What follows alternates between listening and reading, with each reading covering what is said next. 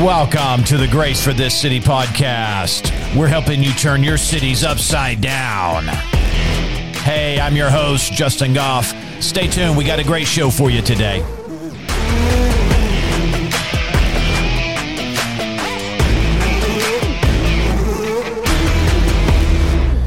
All right. Hey, this is the Grace for This City podcast. I'm your host, Justin. And hey, we are helping you turn cities upside down. How are we doing that? Well, we're giving you scriptural motivations and strategies so you can get out there and get some stuff done for your King Jesus, that is. Listen, we're not here doing it all for you, but I'm telling you, we're all in this together.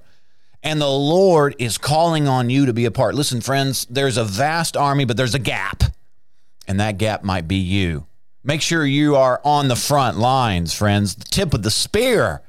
You know, that's what the Lord has said about us several times, is that we are kind of part of the tip of the spear. There's other ministries that are out there. And you know what? It was one of the, I don't know how to say it. It was one of those prayers that I prayed one day that has messed me up for the better and rearranged me for good. Hallelujah. And it was a prayer. I said, God, I want to be right in the middle of what you're doing. I don't want to be off over here on the left and to the right in La La Land doing our own thing. I want to be right in the middle. And you know what? He began to answer that prayer. And it was the most expensive thing I've ever done. Hallelujah. It was the most costly prayer I've ever prayed, but I never regret it. Hallelujah. We're right out there, friends. And so this is the call. All right? This is the call. At the sound of my voice, the Lord is saying, get in your place. Hallelujah. We got a race to run. And there's a grace to empower you to fulfill it and to stand in your place. You know, when you go back and you look at David's mighty men, one of the things that was said about David's mighty men, this is one of the things that actually made them mighty. This was part of the mightiness that they walked in, is they knew their rank. Hallelujah. They knew their place, and they stayed in their place. And it all worked together. Those who were above them, those who were behind them, those who were out next to them, everybody was in their place. I mean, full on. I mean, focused and intent on accomplishing their assignment. And I pray that through our podcast, through this broadcast that we do weekly, that it's encouraging you as we are serious about our place, that it's encouraging you to be serious about your place. Hallelujah. All right, let's get into this. And, you know, what interesting times that we live in. And it calls for men and women to rise up strong in the word of the Lord. Men and women, you and me, just like you and me, you're normal, everyday human being. It's calling for us to rise up strong and to stand strong on the word of the Lord. You know, the Bible says that they shall know their God and they shall do exploits. Listen, exploits are on the agenda today and are in our future. But we've got to know him and know his word and not be moved by what we see, not be moved by what we feel. And we're going to do amazing things. You will be a demonstration. I mean, we're not setting out to be somebody spectacular. That's not the point. But I'm just saying, if you just do the word, if you just stand on the word, if you just trust in the word, if your life is marked by a reliance on the word, you're going to stand out in a world that is just tossed to and fro by every opposition of the enemy, every deceit, every lie, every tactic of Satan and the devil and demons and other minions. But if you just stand strong on the word, you're going to stand out as a demonstrative, as a demonstration, as a manifestation of the power of heaven, friends. Hallelujah. That's what I want for you. That's what I want for myself. And that's what we're going to experience.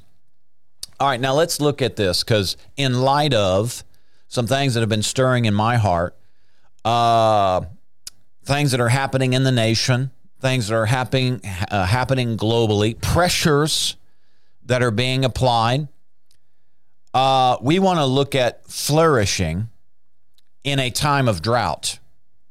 And I think of this passage in Genesis where the Lord led Isaac to sow in famine, and the Bible says that he reaped 100-fold. Listen, any naturally smart person would probably say that sowing in a time of famine or sowing in a time of drought is probably not the best strategic move. But that's if you follow the rules of the natural. And we've done several podcasts where we talked about there are spiritual laws. In fact, let's turn there. Go to Romans 8. This isn't in my notes, but hallelujah, Holy Spirit's drawing me this way. It says this, that in Romans chapter 8, verse 1, there is therefore now no condemnation to those who are in Christ Jesus, who do not walk according to the flesh, but walk according to the Spirit. Now, you've got two options here. You can walk according to the flesh, or you can walk according to the Spirit. Even if you're born again, you can still choose to do as the flesh wants. That's Galatians. Galatians really deals with that, and really Romans 7 as well. Paul talks about this, but you have a choice. You don't have to walk according to the flesh. Because you're born again, now you have access to spiritual realities. You have the Holy Ghost on the inside of you. You have illumination. Your spirit is the lamp of the Lord now. Hallelujah. Now you have unction. You have revelation. You have understanding. You have a knowing. And you are privy now to other laws that are greater than the laws of the natural realm. This is where I want to go with this, because we're talking about how do you flourish in a time of famine? What laws, what rules abide or are available to those that could sow in a time of famine and yet still reap 100-fold? What laws are in operation? Spiritual laws. And they supersede natural laws. Hallelujah. Look at this. He says, verse 2, for the law of the Spirit of life in Christ Jesus has made me free from the law of sin and death. So listen, there are laws that govern spirits that are alive with Zoe life. If you're born again, part of your inheritance package, come on somebody, is the access now, or the availability to come under laws that are higher than natural laws. These laws will supersede natural laws. This is how the miraculous takes place. There's something higher that overwhelms, overpowers, or supersedes natural laws. Someone says, well, man, that's a phenomenon, or that's impossible. No, it's not impossible, or we could say it like this, it's impossible according to the natural law, but it's not impossible according to the spiritual law. So if you walk according to the Spirit, if you do as you're led, remember Romans goes on to say, for as many as are led by the Spirit of God, these are the sons of God.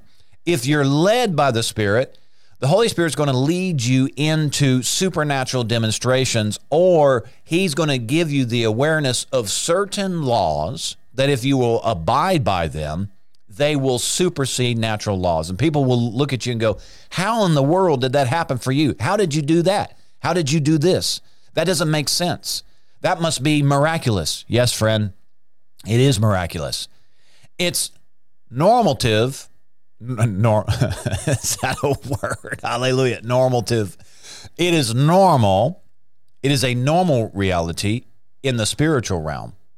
But most of us are more acquainted with the natural realm, and so some of these things, they don't make sense to us. At least they don't make sense to the natural, but they're perfectly sensible in the spiritual. And he says this, if you're born again, if you don't walk according to the flesh, if you walk according to the Spirit, if you'll do as the Word leads, if you'll do as the Spirit leads, then there are laws that govern spirits that are alive with Zoe life, and they will in essence, set you free, or they exempt you from the laws that govern the natural realm, which, by the way, are the laws of sin and death. Everything in the natural is on a degrading curve, on a trajectory towards death, but not you, friend, not if you're born again. And this is why he says those who know their God will do exploits. Why? Because now you're privy to different laws. Hallelujah. So Isaac, the Lord told Isaac, I want you to sow. And he's like, God, there's a famine out here. Oh, yeah. God's like, oh, yeah. Oh, man, I'm sorry. I wasn't even paying attention, man. I don't even know what's going on. I mean, yeah, right? God already knew that. What was he doing? He was introducing. It was an invitation to Isaac to begin to taste of the law of the Spirit of life that would supersede natural law, natural reality. Under normal circumstances, under normal law in the natural, if you sow in a time of famine, that seed is not going to get the water, the nourishment, etc. The soil is going to be too dry, whatever all the natural science is behind that. That would be the normal condition.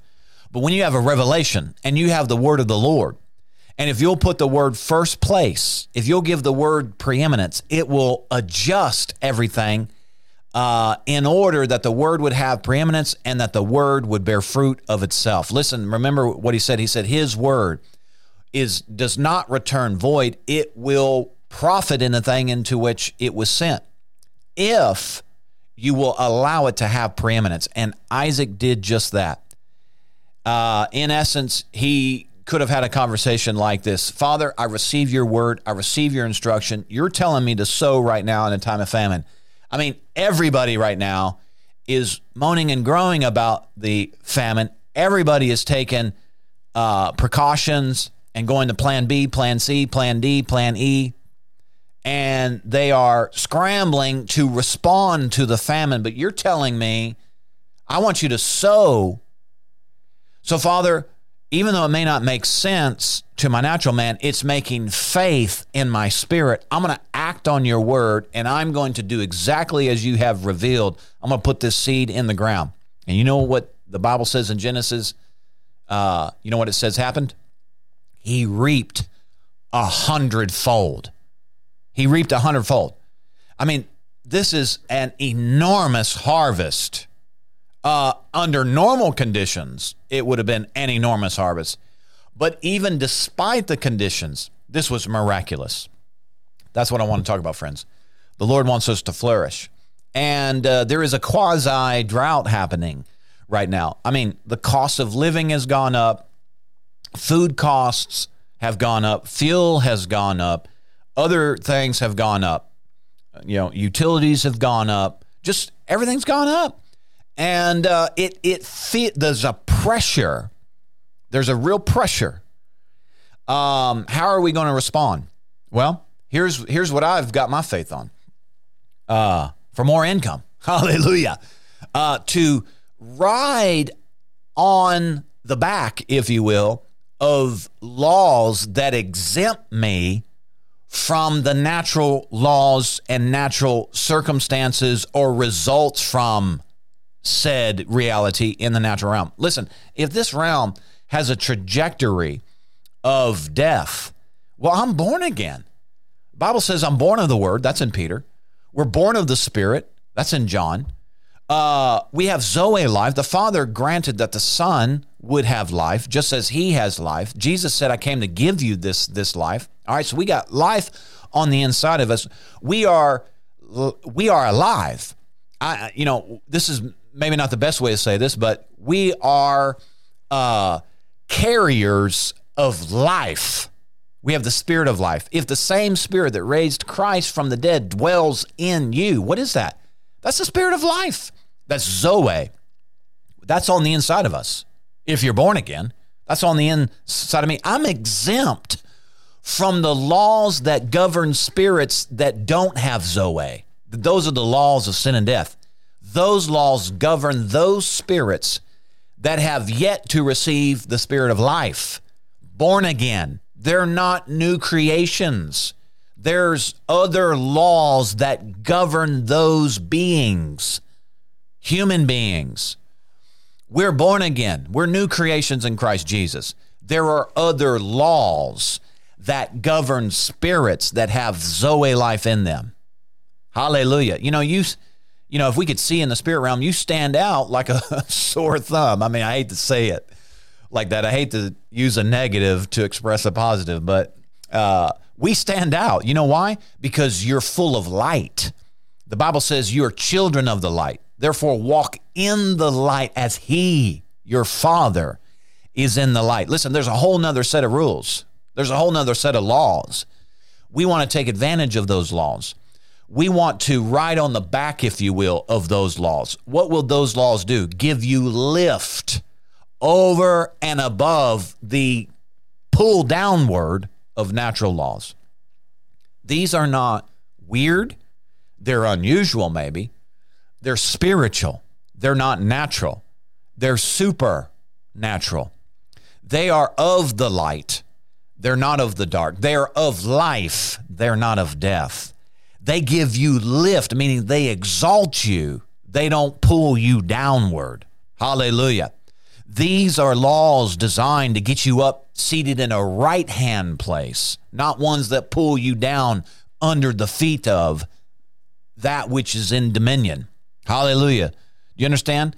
So the Bible is this revelation of how you and I can respond to pressures that are trying to encroach on us. But I'm thinking of, thank you, Lord, yeah. Remember when Paul said something, he was being treated a certain way, and he responded to this treatment and says, wait a second, I am a Roman citizen. Remember, see, they weren't thinking. That wasn't in their thinking. Maybe they didn't know. Maybe they thought that he was a citizen from another country. But see, he had rights and privileges because of his citizenship. This is what I'm saying. We have rights and privileges based upon our point of citizenship, where we are born from. The Bible says, born from above, the heavenly Mount Zion. Listen, that's where we're born from. We're here as ambassadors, but we have rights and privileges that are based upon our homeland. And this is very key for us right now, because we want to walk in the reality of the spiritual laws, the rights and privileges that are afforded to us because of whose we are and who we are. We are born again spirit beings. All right, now with that foundation and framework, let's get into this. So I want to talk about a covenant matter of flourishing, even when there's a quasi drought going on. Even when it seems like, where's our provision? Where's it going? It's like more provision is going into things suddenly than what it used to. And you may be feeling the pressure of how are you going to navigate this? Where's your provision going to come from? And I'm telling you, we are going to release our faith today. We've been in a state of releasing our faith, but we're going to release our faith for income. That's exactly what it's supposed to do. It's to come in. God's going to sustain us. And wherever he's leading us, particularly with this concept of sowing, that seed has something on it, and it's going to produce an abundance even when natural circumstances might say otherwise. Look at Proverbs 10:22. He says this. This is one of my favorites. The blessing of the Lord makes one rich, and he adds no sorrow. Or we could add this thought, and other translations would substantiate this. He requires no toil for it. Or he adds no toil with it, or no sorrow with it. The word sorrow and toil can be interchanged throughout Scripture. So the blessing makes rich, and he requires no toil for it. For what? For the increase, for the abundance, for the abounding, for the flourishing. He does not require toil for the abundance. Now, in the natural realm, that's how that works. But again, we said that because we're born again, we're privy. We have access now to other spiritual laws that supersede these natural laws. We're in the natural realm. And it is expected that these provisions through these spiritual laws, that these provisions would be visible tangible. That's what I've got my faith on. I mean, this is not just some fantastical thing. No. This is to manifest. It's to be demonstrative. It's to be tangible. There's a passage in Zechariah. He says that I will make you a symbol and a source of the blessing. You're to be recognized. Other people are to see something happening, functioning. Let me add this thought in here. So Obed-Edom. Who was Obed-Edom? Well, Obed-Edom, praise God, volunteered to have the Ark of the Covenant stay at his home. And if you go into the Bible story, when the presence of the Lord was in this man's life and on his property, everything responded to it. Everything responded to it. The blessing began to overtake him. And it required no effort on his part. There wasn't any sorrow involved in this. There wasn't any toil for it. No, he simply made room for the Ark of the Covenant. He made room for God's presence, and therefore he made room for the blessing of the Lord. Listen, when God comes to stay at your house, listen, friends, he will assume the expenses. I mean, that is a spiritual law. That is a spiritual reality. And Obed-Edom was a type of you and I who could host the presence, and our entire life and our properties and our things would come under the blessing because of the presence of the Lord in our midst. This is one of my most favorite verses because it reminds us of what redemption has purchased for us, that we no longer are under the curse. You know, toil was part of the curse in Genesis 3, and through sweat and thorns and thistles, there would be all this resistance, like the natural reality of the work that we do in the natural, because of the trajectory. It just produces thorns and thistles and weeds, and you have to work through that. But the blessing or the empowerment of the Lord, which is only accessible through being born again and coming under the law of the Spirit of life in Christ, the laws that govern spirits that have Zoe life in them. That would be you and me. And when we come under those laws, guess what? You are redeemed from by right of birth. There is an empowerment that comes on you. This is grace, where the blessing now comes on what you do, and now thorns and thistles and all that kind of stuff become diminished in relation to the power of the blessing on that seed. Thorns and thistles, the resistance, the obstacles to a seed or a work or an effort, an initiative or whatever. I'm just going to use the word seed, but you can replace that word with other concepts. But now the resistance that would naturally be against that seed, when the blessing comes on it, those obstacles are diminished significantly, if not totally. Hallelujah. Do you understand? That's because now we've taken advantage through our knowledge of laws that supersede natural laws. In the natural realm, there is curses. But in him, we've been redeemed from those curses. The curse of the laws, the natural laws. Hallelujah, somebody. I hope you're getting this. Praise God. I believe you are. Now, God, according to God, he wants to make you rich. Now, when I say rich, people take that various places. I don't think any of them are wrong. But your perspective, though, is either going to bring a shame or it's going to bring a deliverance. People who are ashamed of being rich have been told to believe that, but you weren't told from the Bible. We have a covenant. I'm kind of getting ahead of myself here, but we have a covenant that was made with Abraham. We are the children of that covenant. We are the recipients of that covenant. And he told Father Abraham, he said, the blessing is going to come on you and I'm going to make you rich. And you are going to be a blessing to the nations. In fact, in Zechariah, we can see that this is part of that inheritance, that same covenant was going to make them a symbol and a source of the blessing. But God's going to make you rich, and he refuses to require toil on your part for it.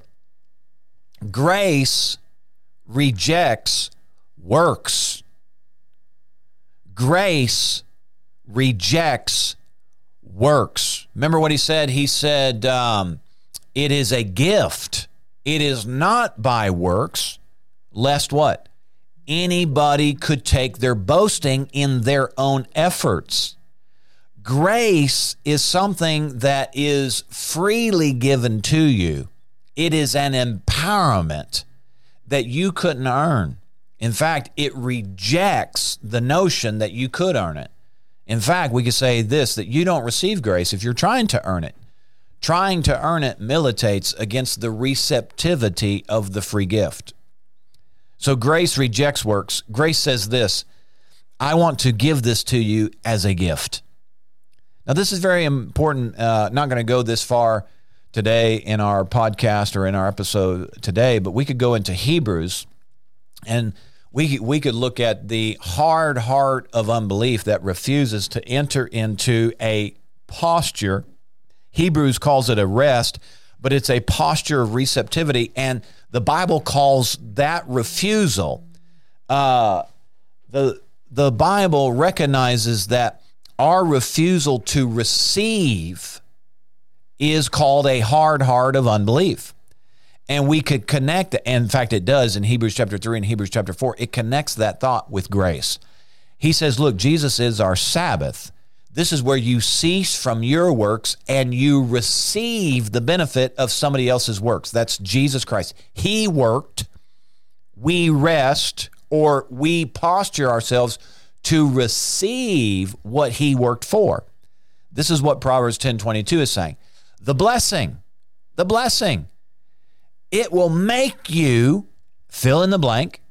Okay, here it says rich, but the blessing will make you, and it requires no effort on your part. That's what he's saying there. It requires no toil.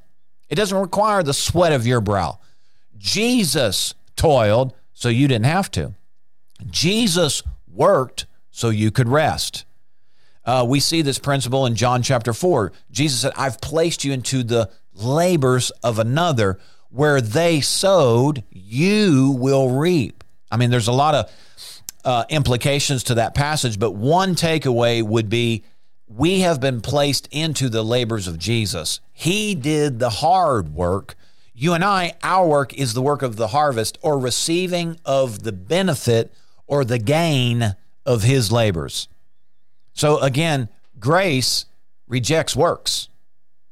There is an outworking of our faith, but we're not working to get. We are laboring to enter into rest. That's what the Bible says. And we're mixing faith with this Hebrews 4 adds. So again, grace says, I want to give you this as a gift. Now, when did God make you rich? Legally, when you were born again, you inherited the wealth of your heavenly Father.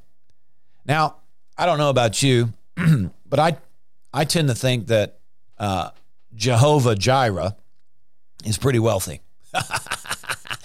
I mean, and I don't want to get into an argument of trying to quantify this, but for just for the sake of conversation, Jehovah Jireh, which is one of the redemptive, revelatory names of Yahweh.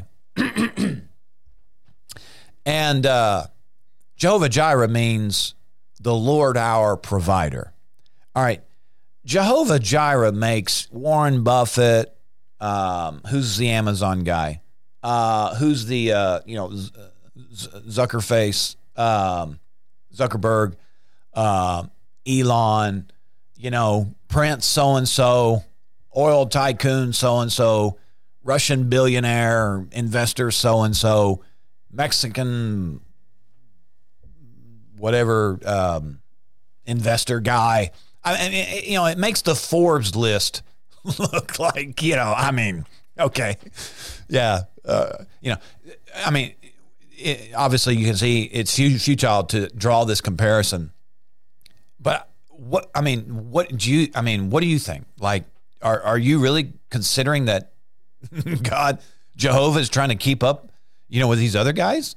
Like there's somebody naturally that has, outgrown, has developed themselves beyond Jehovah Jireh? No, that's so stupid. And so this argument that we born into a family, we are part of an oikos now, an ecosystem that has an economy, that somehow that is less than or is competing against any known natural economy on the face of the earth. How ridiculous. Listen, your Heavenly Father is rich beyond what you and I could even calculate. And it is so immeasurable. It's laughable to try and quantify it. But people argue that all the time. And why would they argue that? Well, partly because wealth is a tool. Finances are tools. Riches are tools. Resources are tools. And I'm telling you, the enemy has fought against that and fought against that and fought against that. He has militated against that. He tries to get people to worship the tool rather than being focused on the productivity as a result of strategically utilizing these tools. The enemy has made wealth a idol or a god, mammon personified, right? Lusting after these natural temporal riches. Obviously, the end game is just not how much money we have or jewels or any of this kind of stuff, but it is the strategic utilization of these tools in order to accomplish kingdom business. And God says, I will make you rich. And he covenantally applied the trajectory of that when he told Abraham, you will bless nations. And then later, he was going to utilize his people, his covenant people, as a light to the other nations in the world. One way he was going to do that is he was going to prosper them. There would be certain things that happened to their animals, to their crops. Remember, if you go into Deuteronomy, you see how the blessing marked them. I mean, it separated them. There was a division between them and the world. What was the end game of all of that? It wasn't this comparison of who's on the Forbes 100 or 500 list or whatever, the Forbes richest people and top 10 richest people in the world. That wasn't the end game. The end game was what is working on you that is different than what's working on us. And the answer to that would be we have a covenant with Jehovah. Jehovah is the one that has made these distinctions. Jehovah is the one that empowered me to reap 100-fold in a time of famine. Do you understand? It's not a rat race. We're not trying to keep up with these people that spit on God's face every day. Totally atheistic, secular, demonic some of these folks are. That's a spit in God's face. And I'm telling you, the enemy will work with you to prosper you in order to draw away from God's covenant provisions and blessings. And some people, they're selling their soul to have a little bit more than the next guy. But I'm telling you, that's a strategy against God. God already said, if you will obey me, I will prosper you. Anything against that is a strategy of the devil. If you think you can meet your own needs, or if you think you're going to prosper somehow outside of God's clearly prescribed and described ways, then friends, listen, you're working with an Antichrist agenda. Nothing wrong. But I'm telling you, there is so much accusation leveled against believers for even talking like this. Again, that is a strategy of the devil right there. Trying to guilt trip you, trying to condemn you, lie against you and say, well, all all you're after is riches. All you want is just to be rich. You love money. Listen, there is a warning, an admonition in the Bible that some have strayed from the faith because of their love of money. But I'm telling you, you can love a lot of stuff. I mean, you can get your heart away from God and onto a lot of things. Money is a tool, and God says, listen, if you obey me, I will increase you. I mean, that is as scripturally sound, dozens upon dozens upon dozens. I mean, entire covenants based upon it. Hallelujah. So what I'm saying is the enemy would love to get you to not even consider God's word on the matter, not even consider how you are releasing your faith in these things, because the devil doesn't want you to prosper. I mean, you can just look out in the world right now, and let's just say of the top 10 richest people, can you calculate their righteous acts? What are they doing with their money? Hallelujah. I'm not judging. I'm not coveting, but I'm just saying money itself can be used for unrighteous or for righteousness. The question is your heart in the hands of the Lord? Are you committed to, do you love him with all your heart, soul, mind, strength, and everything that you have? Does even your finances testify of your love for the Heavenly Father? Do your finances testify of your commitment to Jesus Christ? That's the difference maker right there, friends. Hallelujah. And the devil would love to just beat you up over these things right here and to put fear in you of prospering. Hallelujah. Put fear in you that you'd be greedy. Listen, you need to deal with the greed now. Hallelujah. Deal with that now. Deal with it in your little. Deal with the fear right now in your lack. Deal with the selfishness right now in what you got, so that God can promote you and you can be a mighty force for righteous acts around the world. Oh, thank you, Lord, for it. Hallelujah. I mean, we need some billionaire believers. We need some people that have billions of dollars that are forceful towards righteousness, that are using their finances and their influence to do great and mighty things across this globe. Hallelujah. Will you join those ranks? So, legally, when you were born again, you inherited the wealth of your Heavenly Father. But the working out of this is connected to the renewing of your mind and the degree to which your soul prospers. 3 John 2 says, Beloved, I pray that you may prosper in all things and be in health, just as your soul prospers. Zechariah 4, 6, and 7 in the Living Bible says, Then he said, This is God's message to Zerubbabel, not by might, not by power. That's man's might or man's ability, man's power. But by my Spirit, says the Lord Almighty, you will succeed because of my Spirit. Hallelujah. Though you are few and weak. Listen, God, he is covenanted to us to do this. Psalm 37:27 says, Let the Lord be magnified, who has pleasure in the prosperity of his servants.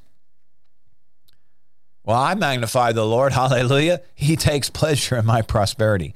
Zechariah 4:7 goes on to say, Therefore, no mountain of debt, lack, shortage, whatever obstacle is facing you, however high, it says, can stand before Zerubbabel, for it will flatten out before him. This is covenantal.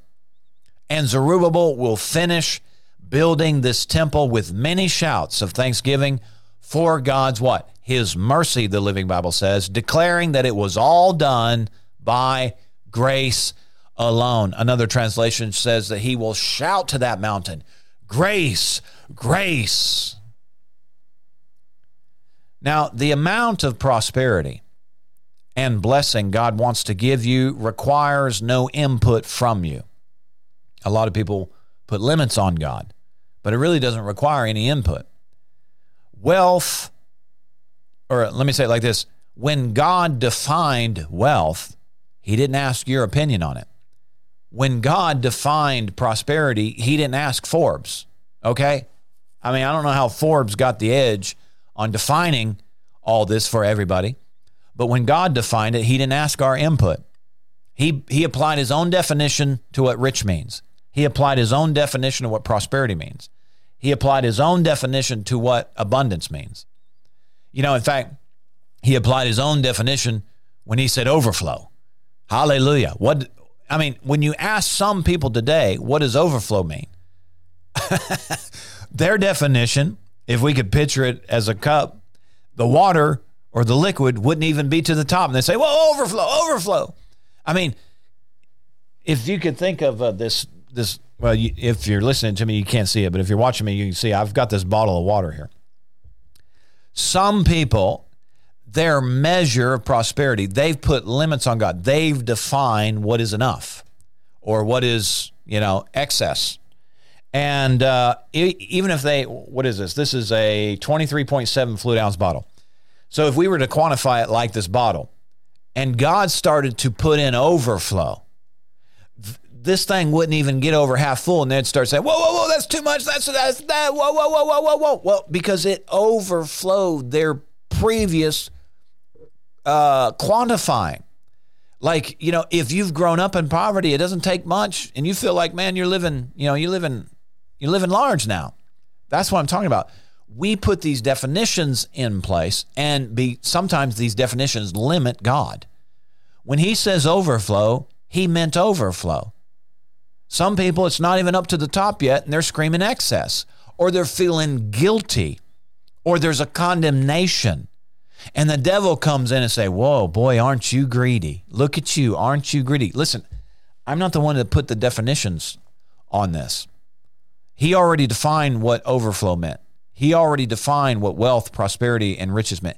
He already defined what flourishing means. Look at this. Wealth goes way beyond buying things to fill our home. It goes beyond gas in our car. It goes beyond paying our electric bills. Wealth is defined by covenant and on the initiating party. Covenant wealth, covenant prosperity, covenant blessing.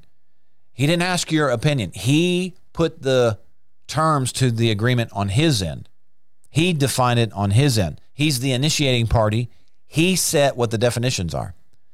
Look at this in Deuteronomy 8:18. This is powerful here.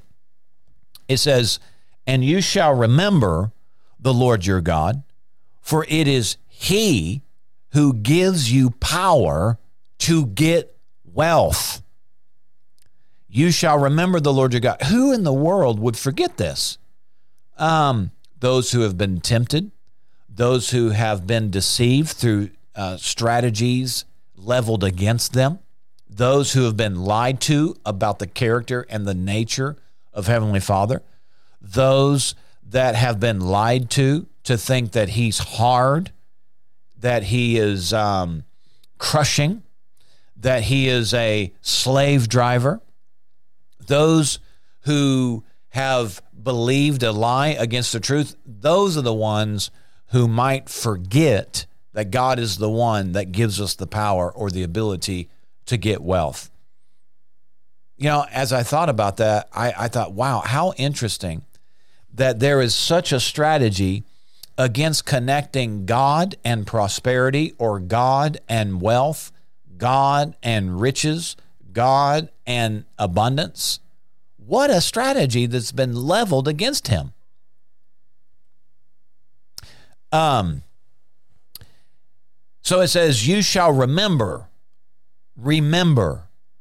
If you ever think about, man, how am I going to prosper? And, sure, it's relative. Say, well, I don't want to be a millionaire. Why? Why not?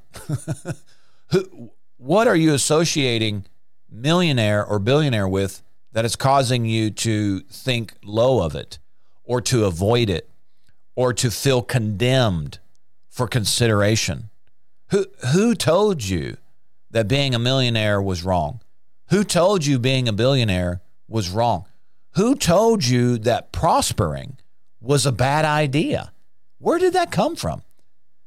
And why is it okay for people that hate God to prosper, but not you?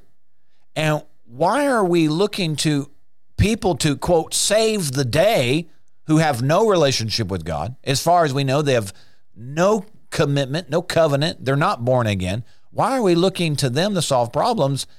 But yet you and I are entertaining the idea that it would be wrong for us to be in that same financial situation. Who told you that? Well, I think you forgot. What did we forget? That it is God who will give us the power to get wealth. Now, the rest of this verse goes on to say something. Now, I'm reading this out of the New King James. There's a comma after the word wealth. You could take the comma out and add the word S-O. So, remember, it is the Lord your God who gives you the ability or the power to get wealth so that he may establish his covenant, which he swore to your fathers as it is this day. Notice how the Living Bible says this. He says, always remember that it is the Lord your God who gives you power to become rich, and he does it to fulfill his promise to your ancestors. Oh, man. Hallelujah. Oh, let's just say, because according to the Bible, let's set up this scenario here, that somebody, long before you came along, came into covenant with God, okay? And that somebody, namely, could be like Abraham, say. And God made a covenant with certain conditions to Abraham. And he now he's down the line to you, and he's saying, look, I swore to your ancestor that I would give them the ability to prosper. And so I'm looking for anybody who's still alive connected with that household in order to fulfill my covenant. Are you willing? And think about how many people are sloughing that off. I mean, they're looking at themselves, maybe their unworthiness. They're comparing their local church doctrine. Well, what will my pastor think if I suddenly become prosperous? What will my neighbor think? What will my granny think? All these reasons. God is knocking on the door with an invitation that has nothing to do with you, has everything to do with the party that he came in covenant with. And he's saying, I need to fulfill this covenant. I need to prosper you. I need to give you this ability to get rich because I came in covenant with somebody that you're related with. Can you imagine God knocking on your door with this invitation and you coming up with some bogus reason as to why you shouldn't be the recipient of it?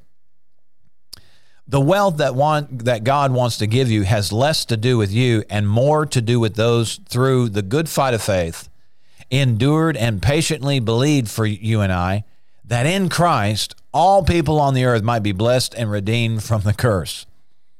You might not want wealth. Oh, hallelujah. Listen, if you're one of those that struggles, I'm not laughing at you. I'm laughing at the devil because he has bewitched you, friends. You are believing a lie. And you may be saying, who in their right mind actively resists covenantal prosperity? Well, it's more than you realize. I can tell you that. There is an ongoing imagination of lack. I'm not going to say most. I'm going to say a lot. There are a lot of people that have an ongoing imagination, a self-fulfilling prophecy of sorts. They see themselves barely getting by. They have forgotten that it is God who gives them the power to get wealth, and he offers that to them with no toil. It is a provision of grace because he covenanted to do that with another party. You just so happen to be the lineage of that party that he made this covenant with, Father Abraham. Now listen, you can argue all you want,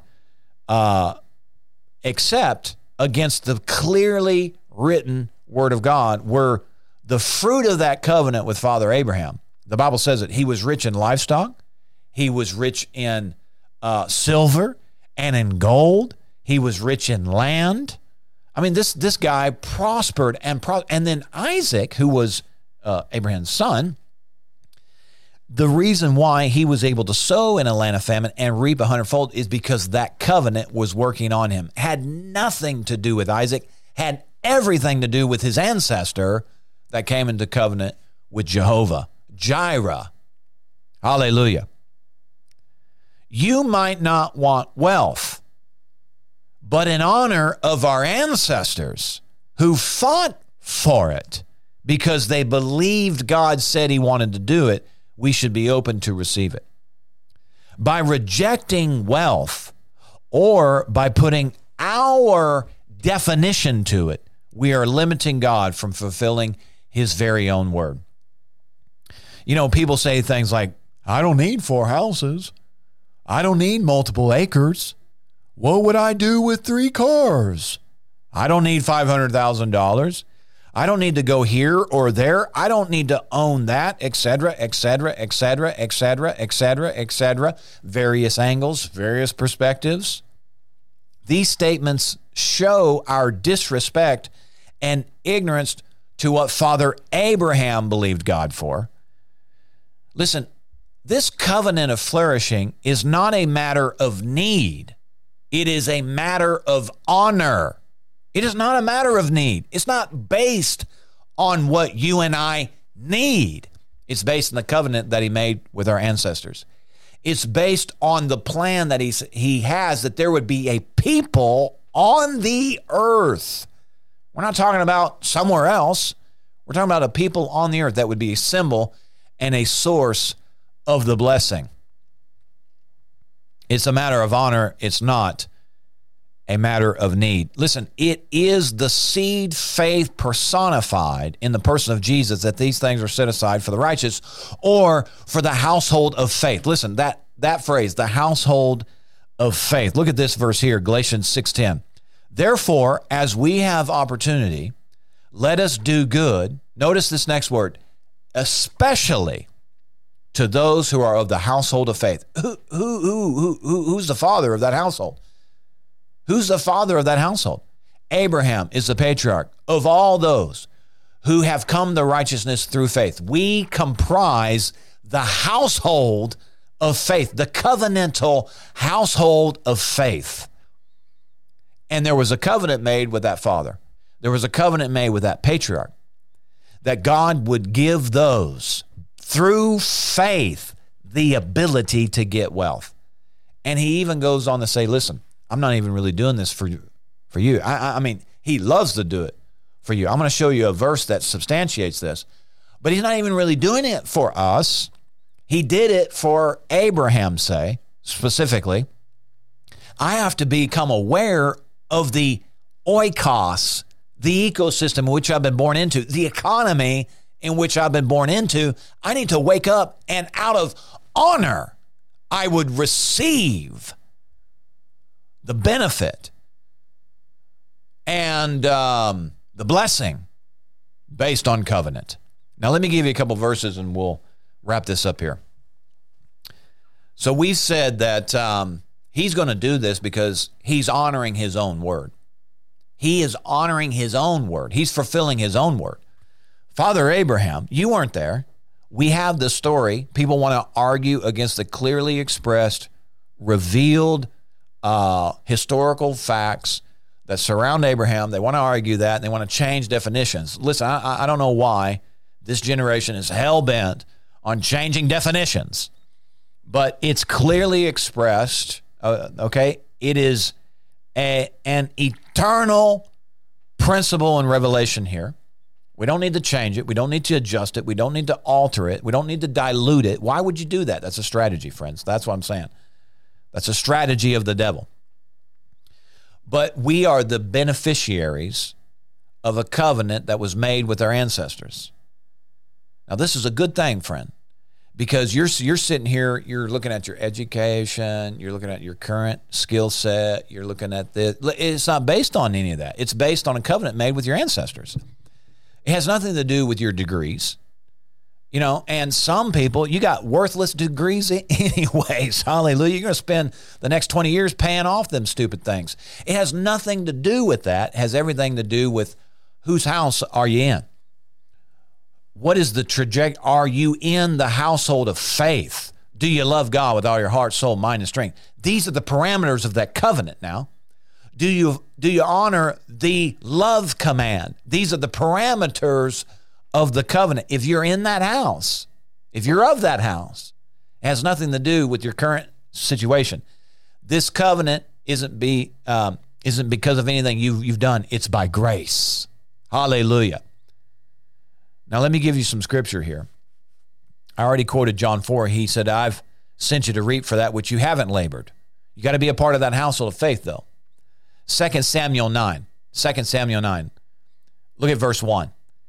Now, I'm just going to jump into this, but let me get just a quick framework here. So Jonathan knew that David was anointed to be king, and he asked David if he would come into a particular type of a covenant. It's called Hesed. It's an obligatory covenant.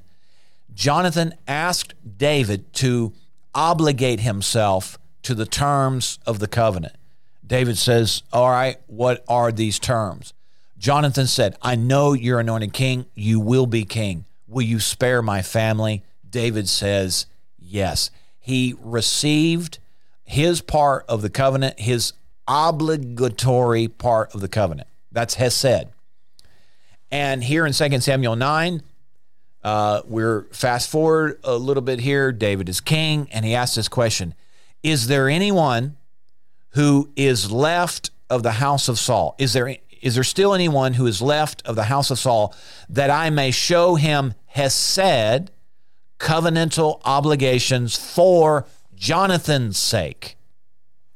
Now listen, I'm substantiating what we were told in Deuteronomy chapter 8, that he has a covenant with your ancestors, but he's looking for anybody that's of that oikos, that economy, that ecosystem, that household of faith, in order that he may show his obligation to. This is exactly what's happening here. And in 2 Samuel 9:7, David said they located this boy, Mephibosheth. And David said to him, don't fear, for I will surely show you kindness, or Hesed. For, come on, whose sake? Your father Jonathan's sake. Has nothing to do with you, Mephibosheth. I made a covenant with your father, and because I stay true to my covenant obligations, you now have become the recipient of a covenant I made with somebody else. And he says this, I will restore to you all the land. Come on, somebody. All the land of Saul, your grandfather, and you shall eat bread at my table. Watch this, continually. Mephibosheth was the recipient of, he did nothing. He was born into Jonathan's household. He didn't do anything. He was simply a son of Jonathan. And because David had a covenant with Jonathan, and Jonathan passed on, and David was still alive, he said, hey, is there anybody that is connected with this household that I can fulfill my covenant obligations to? In 2 Samuel 9:11, it says, or in 2 Samuel 9:8, then Mephibosheth bowed himself. Listen, he's a crippled boy. Man, he's messed up. Maybe you're messed up. Hallelujah. But are you of the household? Do you love God with all your heart, soul, mind, and strength? Have you received Jesus as your Lord and Savior? Are you born again from above? Then you're in the household. And Mephibosheth bowed himself before David and said, what is your servant that you should look upon such a dead dog as I? And 2 Samuel 9:11, as for Mephibosheth, said the king, he shall eat at my table like one of the king's sons. Listen, you have to see yourself a certain way here. You have to see yourself one way. And you may see yourself over here in toil, but you have to see yourself as the beneficiary of a covenant obligation that Jehovah made with your father. Now listen, Abraham's dead. He's in heaven. But you and I are still on the earth. And there are sons being raised in this household. And there is a covenant of provision, of flourishing, of prosperity, of wealth. There is a covenant of blessing that is active for you and I right now. Do not miss it, friends. Take your place at the King's table. Hallelujah. Well, listen, we're out of time on the podcast today, but I hope you've been encouraged. I hope you've been strengthened. I hope you've been blessed. I hope your mind has been renewed. Don't allow the enemy to get you over here into lack and poverty. Listen, that is a strategy against your Heavenly Father. That is a strategy against Father Abraham. That is a strategy against Hesed. That is a strategy against the clearly revealed word of the Lord for those who are of the household of faith. Hey, listen, if we can agree with you in prayer, it would be our honor to do so. Reach out to us. Send us an email, hello@gracecitychurch.tv, or call us, 870-741-9099. Leave a message and somebody will get right back with you. It'd be our honor to agree with you in prayer, if that would be a benefit or a blessing to you. Hey, I want to give a big shout out. Again, we're on the air going around the world because of our friends and partners who have contributed in some way. I ask that you would partner with us in prayer, number one. But if you're so led, then there is a cost to this podcast. If you would like to contribute and partner in that, several ways you can do that. You can go to the website, gracecitychurch.tv/give, or you can text the give if you're in the United States, 84321. That's 84321, and follow the prompts. Or you can mail a check to P.O. Box 7, Harrison, Arkansas, 72602. Listen, friends, I've enjoyed this podcast today. Hey, and until next time, this has been the Grace for This City podcast. Be blessed, my friends.